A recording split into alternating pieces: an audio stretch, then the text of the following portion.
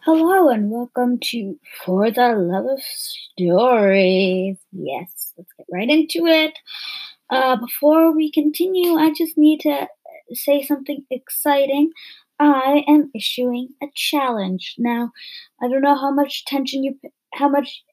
you pay attention to details, but if you are very good at noticing things, then you might have noticed that I did update my cover art for my podcast.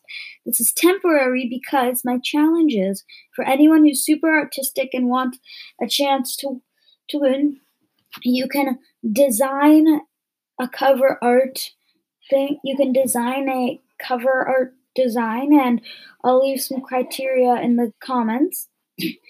Um, and then you just have to email it to my email, which I'm going to check soon to see if it's available to you from the podcast, or if I need to put it down so that you can send it.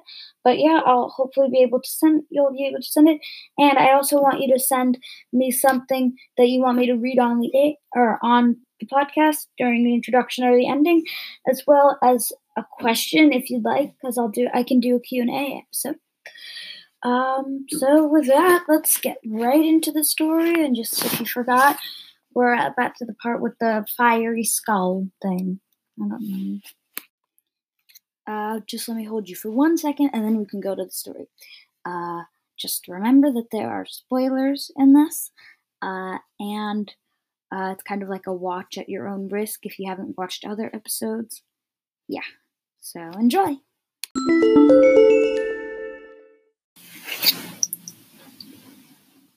Emily was in horrid pain. There's a huge hole going straight through her whole body. She didn't understand how it was possible that she was still alive, but something was slowly pouring out of it, and the purple fire was slowly seeping in, mixing with her core, burning it away. She felt something grab her as the snow got even colder, and then she blacked out. She woke up. She was in a warm house. She could see a fire brightly lighting the whole place.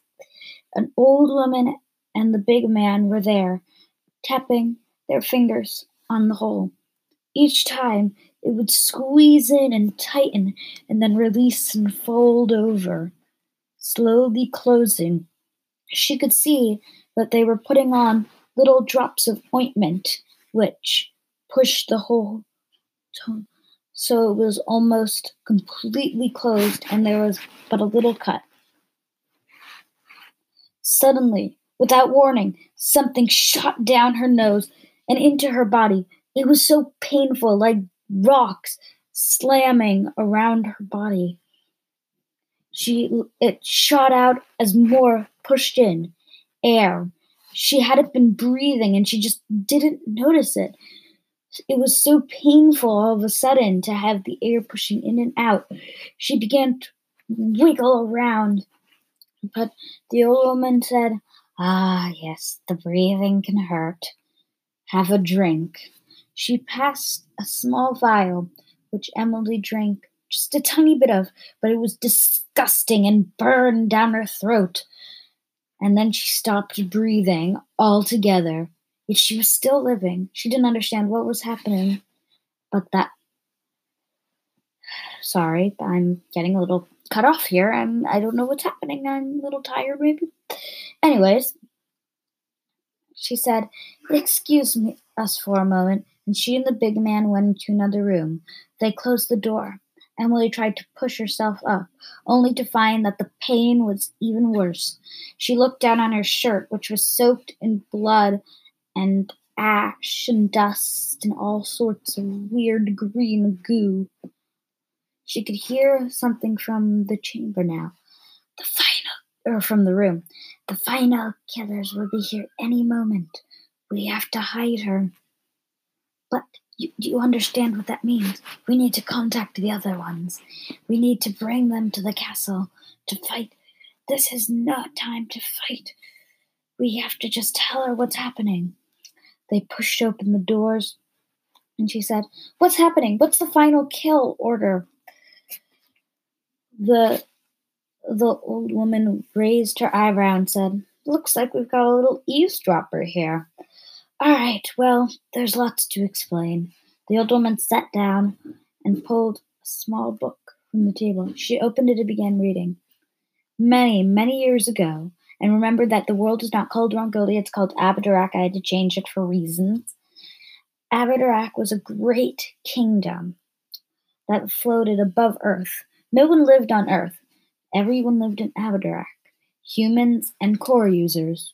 But the greatest core user sat at a council with many humans as well, and they ruled over from the great castle chambers the entire kingdom. You see, the humans one day decided that they wanted to have more power, and they themselves began to start revolting against core users, thinking that they were very scary and dangerous. They told the people not to believe them, but not to believe the core users, and that they were secretly undermining them. So came up with the final killing order, a group of maybe 100 or so people who were dedicated to killing every single core user alive. They split up, and the first night they stormed the castle. No one knows how, but a purple flame started, and in a moment the entire sky was lit up in this burning. The screams of all the core users echoed through the night as the purple flames cut through the air. They caused a horrible pain. They fought against human and core user, getting into their bodies and almost spreading something. They burned them to the ground, and all that was left was just piles of nothing, basically. It was just everything was destroyed. They all had to leave and go into hiding, but the final killers would not give up. They split up, and I've been searching ever since. Your mother is the descendant of the leader of them. And your father, he is a descendant of one of the greatest core users. So, you come from both sides. Both have valid points and ideas. It is time that you choose which one you will fight for. And either one you choose, it means that if you end up being captured, then you will suffer a slow, painful death. You must choose wisely now, because once you've chosen, there's no going back. So just one quick thing before I go, I just wanted to point this out because I thought it was so sweet. And I don't know who did this, but I want to know. I don't want to know who, but I mean, I do want to know who. Sort of, I'm kind of confused, but it's really sweet. So I've been looking at my podcast on some platforms to see what it looks like, and so someone on Apple Podcasts actually gave me a 5 out of 5 review, and their name was Georgina the Witch. So that's very sweet, and I say thank you to whoever wrote their name as Georgina the Witch for that. Yeah, thank you. And other thing is that we're doing another voice message thing, so it works exactly like last time. Just someone send in a voice message, because I like voice messages.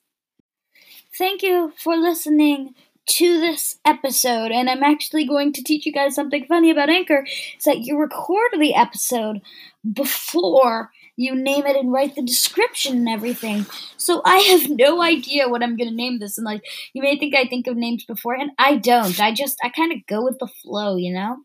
So, thank you all for listening, and remember to check the comments for our very special competition, and by the next episode, hopefully I'll have more information about, like, when is it due, and stuff like that. So, have a good day, and bye-bye! Or good night if it's night. I don't know. I don't know these things. Bye.